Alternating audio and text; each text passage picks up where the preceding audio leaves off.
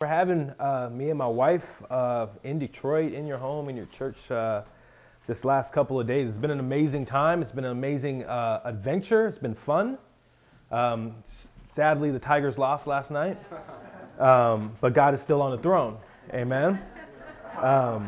Yeah. So I know we had an opportunity to minister and to speak to some of you guys on Thursday. I know there's a few new people that may not know. So I just wanted to share a little bit of my testimony, and it will tie into our message this morning as well. Amen. So the good thing about last night, even though the Tigers lost, is that I got a chance to celebrate my 36th birthday in Detroit. Come on. Yeah. So that's awesome. It's significant in a way, not because I'm special, not because it's my birthday, not because I'm 36, but it's just a reminder of God's hand over my life. And when I was born, I had a lot of drugs in my system. I was a sick baby. I was a crack baby. So my mother did tons of drugs. Her and my father were in and out of jail, lots of drugs, lived that lifestyle, which basically affected me as a fetus in the womb. So I was a sick baby. She gave birth to me in the hospital. Felt in her heart, and I'm sure other reasons played a part in it, but basically abandoned me and left me in the hospital, thinking that there was no chance or no way that I would survive. So she just decided, you know what, this is probably the best bet. You know, whatever mind she was under, she decided there's no way I could survive, and she left me there. Soon after that, though, I was fostered. I was in foster care. I was set into a family, and I was officially adopted at 5 years old. But I never knew any other family besides the family that took me in, which is the Martell family. They had a history of fostering children, but they never had the opportunity to actually adopt a child. For whatever reason, the parents would straighten up, or the parents would come back, or the state would say, you know what, we got to remove this kid and we're going to place him in another home. They never had the opportunity to actually adopt one of the children that they brought in. A quick story of my parents is just, you know, at this time, when I was invited into their home, they were in their 50s. So they were a little older.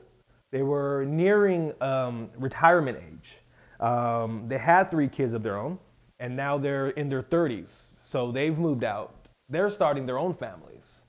Yet here, these two people decided that, you know what's a good idea at this point? Is to bring in another child into our house, which really doesn't make sense if you think about it. Right? Freedom is on the cuffs. They're on the like so close to just not having to worry about a child, not having to worry about anything. All they have to do is focus on grandkids and just on each other and just enjoy life. But yet something inside of them decided, you know what? Let's adopt this sick baby. Let's bring this baby in. Let's bring this baby in who was constantly in and out of the hospital, constantly in and out of the doctor's office, right? I had terrible ear infections growing up. It wasn't an easy task, and I'm sure it wasn't an easy task for my mom and my dad. But yet they loved me, and they tended to me, and they cared for me, they nurtured me, and they invited me into the Martell family. So at 36 years old, I'm just reminded of Psalms 23:6, where it says, "Surely your goodness and unfailing love will pursue me all the days of my life, and I will live in the house of the Lord forever." And I think that scripture of just the Lord, that picture of the goodness of God, his heart to pursue us, is something that I've seen even before I've ever known Jesus himself. In 2006, I gave my life to the Lord after somebody invited me to a youth group session. As a 19, 20-year-old young man, I just found myself in a dark place, confused place. I was in a lonely place. I was searching for belonging. I was searching for something real, something tangible. Yeah. And I didn't find that in the world. I found some friendships, but they didn't last. I found some fun, but the fun was quickly ended, and I just felt at a lonely place. And then Jesus disrupted all that. Right? And then I encountered Jesus. I encountered the gospel message. And then I found church family. And even though I was different, even though I looked different, even though I was from a different background, they still invited me in. And Jesus still, no matter my past, no matter my thoughts, no matter my shortcomings, Jesus invited me in. So I gave my life to the Lord, and I never looked back. I was surrounded by people like Jody and Vanessa Romero, who at the first moment I walked into that youth group and playing foosball, and after multiple cuss words, and because I'm losing, it didn't deter them from still inviting me in. Because of people like Jody and Vanessa, just opening their lives. And by opening their lives, not just inviting me to church service, but actually inviting me to their junk, to their arguments, to their hard times, to just, and it's not, I'm not trying to glorify them, but it's just a decision that two people made, which made me feel comfortable. So like I said, yes, opening their lives, inviting me into seeing what a godly man looks like. That's something that I never had in my life. My dad was a good dad. He was a good man, but a godly man, no. I didn't know how a godly man loves. I didn't know how a godly man treats a wife. I didn't know how a godly man raises kids. But Jody stepped into that role. So it was just so much more that came in from me saying yes to the Lord. It was so much more that I received from for two people saying, hey, come in and you're invited here. Let's get messy. Let's get dirty. It was amazing. And all of that started as an invitation. And that's kind of what I want to be speaking to you guys about this morning. It's an invitation. All throughout Scripture, we see Jesus inviting those that he encounters into something. When Jesus encounters someone, he's inviting them into something. He's inviting them into newness. He's inviting them into a journey. He's inviting them into a relationship. Many times he's inviting people into a family. He's inviting people to be a part of something that is real. Something that is life-changing. We see it with the disciples on the shore. And Jesus says, hey, drop your nets and follow me. Something so simple. Something so easy. But that's an invitation. Drop everything you know. Drop your nets. You're a fisherman? Well, come follow me. I'll make you fishers of men. It's an invitation. In Matthew 11:28, it says, come to me, all who are weary, all who carry heavy burdens, and I will give you rest. It's an invitation. The lady at the well, if you only knew the kind of water that I have, you would ask me and I would give you. It's an invitation. And there is something powerful about an invitation. Something powerful about an invitation. And as we drove through Detroit the last few days, man, there's a city out there that's desperate for an invitation. There's a city out there that is desperate for some love, and they need what Border City Church has. They need what you guys have. They need a home. And I know you guys have been praying for a venue. I know it's been ups and downs and some battles, and I don't believe that it's any coincidence that today we meet here in a home. And I know it might feel strange, and I know our hearts, I know our desires, but I think that this right here is a picture of the church. It's the home. It's family. It's friendship. It's togetherness. It's unity. So I know we long for a big building, a beautiful building where we don't have to, hurry up and vacuum and sweep up. But right here, though, is a sweet place and a picture of God's faithfulness and a picture of the early church of this right here. This world needs it out here. They don't need all the bells and whistles. Even though bells and whistles are nice. But what they need is family. Amen. What they need is Jesus. Oftentimes the church is represented as a family, as the family of God. And there are many people out of these doors. There's many people in your workplaces. There's many people in your classrooms, in your circles of friends that need and are desperate for a family and a home. And I believe that's what Border City Church is. Amen. Romans 10:14. Quickly, I'm going to read this and then we can get into my message. Romans 10, verse 14 to 15 says, but how can they call on him to save them unless they believe in him? And how can they believe in him if they never heard about him?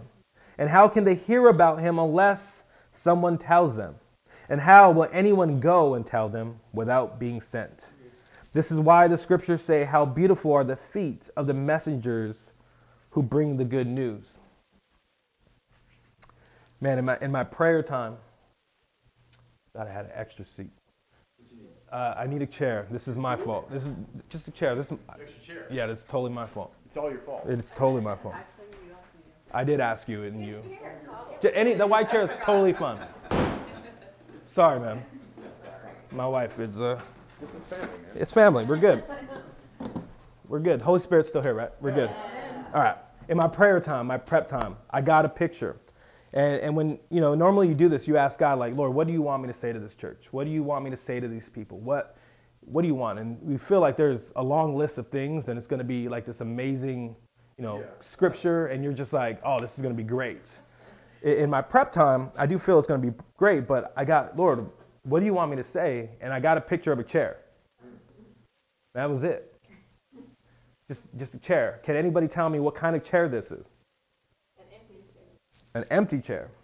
You guys have been reading my notes. It's okay. Yeah, you're with me. So an empty chair, it gets a bad rap. If you're a leader in the church, as a pastor, as an elder, we focus on the empty chair so much. Because to us, an empty chair usually means somebody is missing. Usually means someone didn't show up. That's a life that is not hearing the gospel, right? We could all probably agree with that. But I was just asking the Lord, like, what do you want me to say about this empty chair? And I believe the Lord would like to change our perspective on this. This morning in Border City Church, the empty chair basically is going to start representing an opportunity.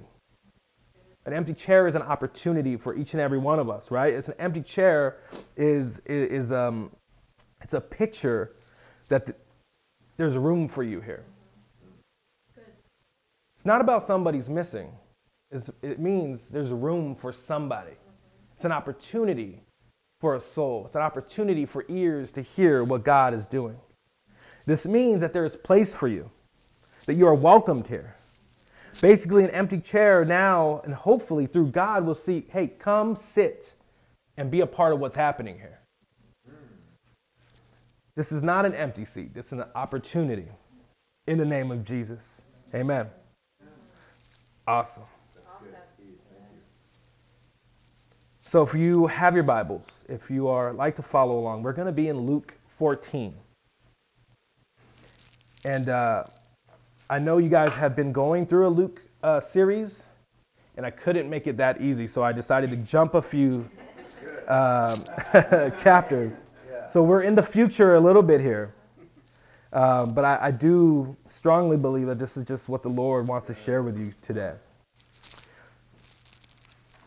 So Luke, we are going to be in Luke chapter 14, verse 7. Normally what I like to do, I like to read the scripture first. For those who don't know, I like to read the scripture and then kind of dissect and jump through and get messy with the scriptures. All right, so when Jesus noticed that all who had come to the dinner were trying to sit in the seats of honor near the head of the table, he gave them this advice. When you are invited to a wedding feast, don't sit in the seat of honor. What if someone who is more distinguished than you has also been invited? The host will come and say, give this person your seat. Then you will be embarrassed, and you will have to take whatever seat is left at the foot of the table. Instead, take the lowest place at the foot of the table. Then when your host sees you, he will come and say, friend, we have a better place for you. Then you will be honored in front of all other guests. For those who exalt themselves will be humbled, and those who humble themselves will be exalted. Then he turned to the host, said, when you put on a luncheon or a banquet, he said, don't invite your friends, brothers, relatives, and rich neighbors, for they will invite you back, and that will be your only reward. Instead, invite the poor, the crippled, the lame, and the blind. Then at the resurrection of the righteous, God will reward you for inviting those who could not repay you. Hearing this, a man sitting at the table with Jesus exclaimed, what a blessing it will be to attend a banquet in the kingdom of God. And Jesus replied with his story, a man prepared a great feast and sent out many invitations.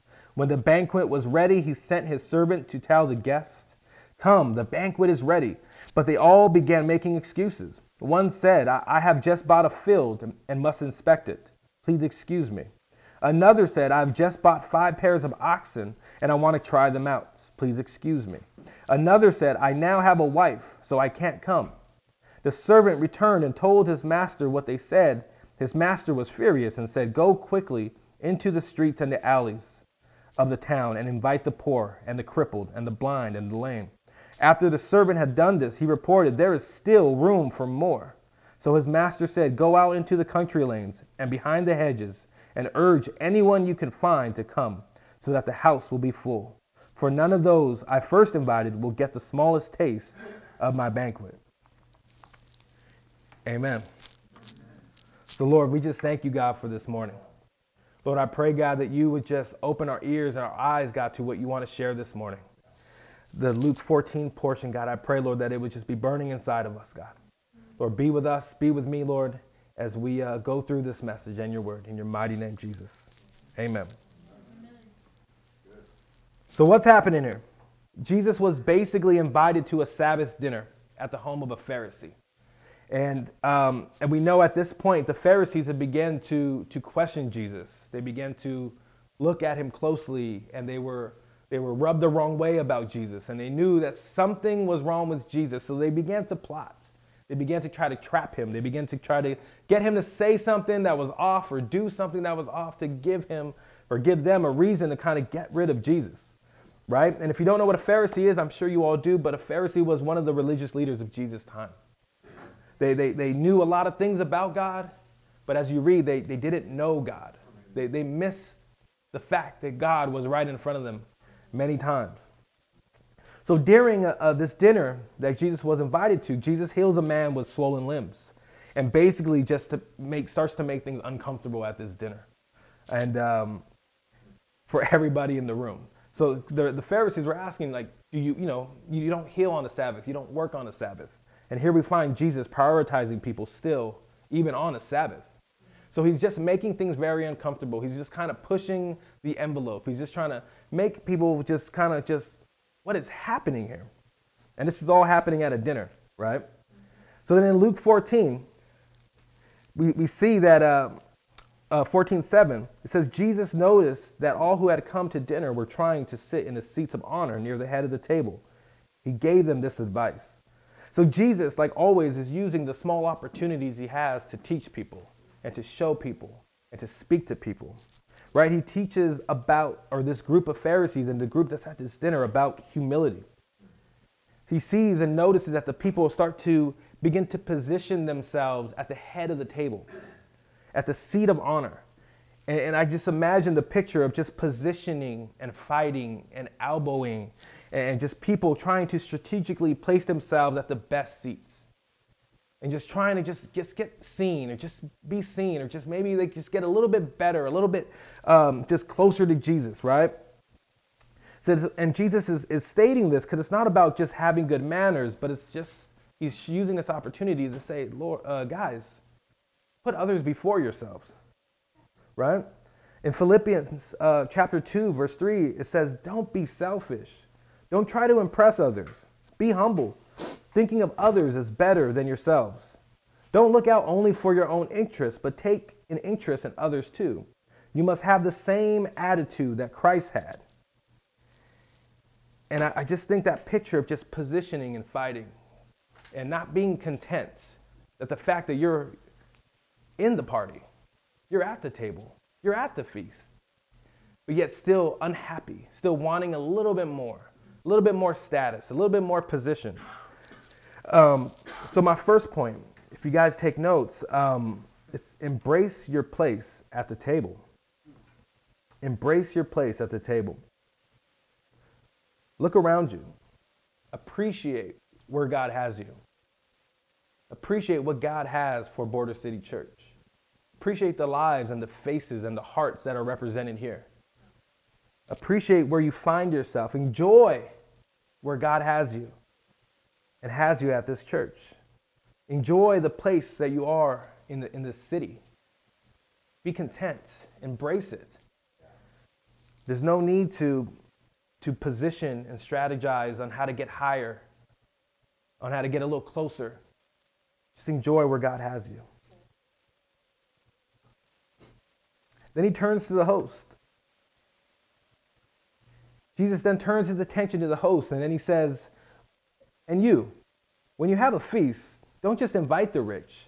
Don't just invite your friends. Don't just invite the people who are comfortable, the people that you know. Invite the people that can't repay you. Invite the people that may be a little harder. Invite the people that you won't get a dime from. Invite those people. So then he turned to the host and said, when you put on a luncheon or a banquet, he said, don't invite your friends, your brothers, your relatives, your rich neighbors, for they will invite you back, and that will be your only reward. Instead, invite the poor, the crippled, the lame, and the blind. Then at the resurrection of the righteous, God will reward you for inviting those who cannot repay you. And with that, I just say, number 2 is get okay with getting uncomfortable. Border City Church has to get uncomfortable. This isn't an easy task of what God is calling this church to do and who this church is called to be. It's time to get uncomfortable. You will get uncomfortable. Conversations will get messy. People will get messy. But that is exactly what God is calling this church to do. Last weekend we celebrated my wife's birthday, and we had a dinner. And if you know my wife, she doesn't like the attention. She doesn't like the work and the stress that comes in with inviting people and making a list and having to cut the list off. And some people can come and some people can, and we just can't invite everybody. And it's true. It's a difficult task because not everybody can make it. Not everybody can make this dinner, right? And then we see this guy, this Pharisee, he tries to change the subject. Right? He misses the point altogether. And he basically is saying, what a blessing it will be to attend the banquet in the kingdom of God. And the thought and the heart in this room was that this banquet and this feast, this party is going to be amazing because it's only going to be Jews in there. This is going to be a rocking party. Just us at this feast and us at this table. It's going to be amazing. And Jesus notices that and he corrects that and he's saying, no. That he debunks that idea by the parable that he's going to tell us right after that. Saying, Luke 14, verse 16, it says, a man prepared a great feast and sent out many invitations. And when the banquet was ready, he sent his servants to tell the guests, come, the banquet is ready. But they all began making excuses. So what's happening is that in this time, there would be 2 invites that are sent to a party. There would be the RSVP, that we would call an RSVP. And then because of just how massive these parties were, we wouldn't really know when the party's going to start and when the food's going to be ready. So there would be another invitation sent out saying the party has started. Why don't you guys come down? So the fact that these guys and these people in this story are getting the second RSVP would mean that they have all said yes to come to the banquet. They knew about the banquet. They said, I'll be there. I want it. I'll go in. But then just something decided to change their mind.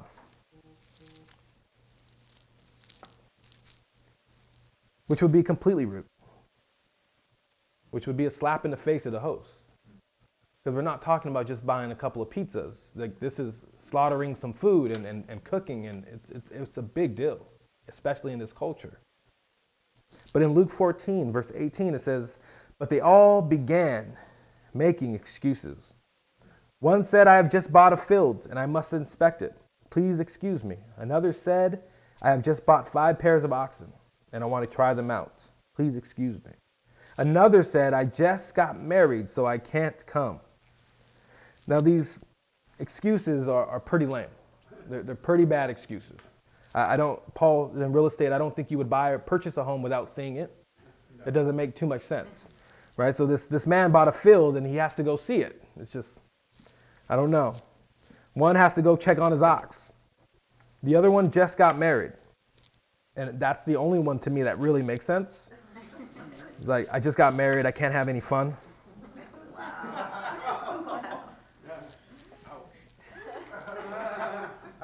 Totally not your situation. You're totally not. So the servant returned and told his master what has been said, and his master was furious. He said, "Go quickly to the streets and the alleys of the town and invite the poor, the crippled, the blind, the lame." After the servants has done this, he reported, and this is the good thing, there's still more room. There is still more room.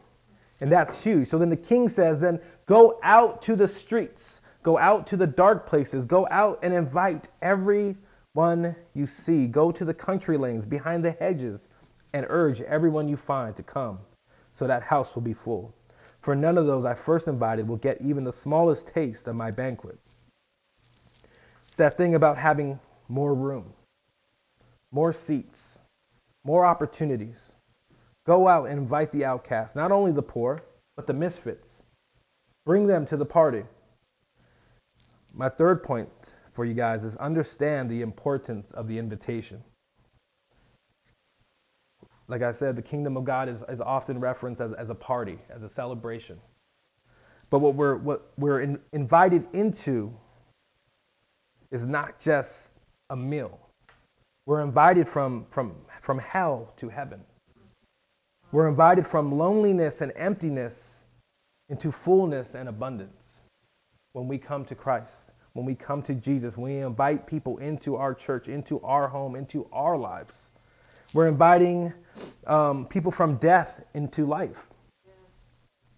From insecure and rejected to secure and safety. From orphans, we're inviting people from orphans into family. See, the empty seats at the king's table was a picture of the kingdom of Lord, the kingdom of Christ, of the church. A table full of misfits, people from different backgrounds, different places in life. But all were worthy and all were called to eat and enjoy what the king put out. It doesn't matter your background, your past, your color, the color of your skin, what side of town you're from. Doesn't matter your status. Doesn't matter your position. And it's not because you have it all figured out and you know stuff. It has everything to do with the King. It has everything to do with Jesus. It has everything to do with the invite that he has sent out to each and every one of us and to this world. So because the king has sent out the invitation and his servants would go out and invite those, we are those servants. That's where we stand. The people of Detroit will be welcomed. Come, sit at this table. Come enjoy what the Lord is doing. Come, we have a seat for you. It can get comfortable with who we know very easily. Very easily, it's a comfortable thing. But I hope that 2020, if anything, has told us and showed us that it's okay to get uncomfortable. Good. It's okay to change things up. It's okay to go outside. It's okay to be seen. It's okay to change things and just tweak things. And it's okay about the bells and the whistles. Yeah. But it's about getting uncomfortable. Yeah.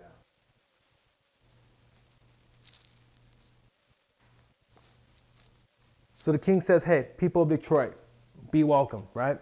Come sit at this table. Enjoy this feast. Come taste and see that the Lord is good. An empty seat means you are welcomed in the family, that there is room for you. And as we sit with Jesus, we understand, as we all know, that there is belonging.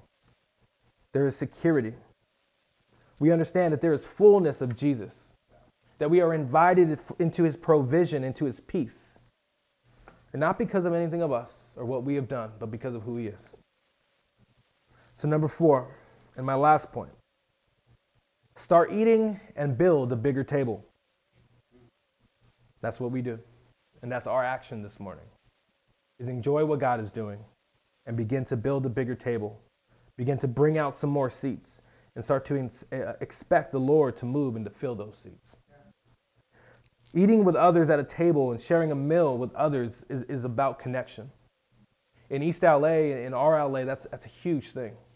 That's the first thing we do when we meet somebody is invite somebody over and we share a meal. Because what that looks like and what that is, it just means connection. It means relationship. It means fellowship.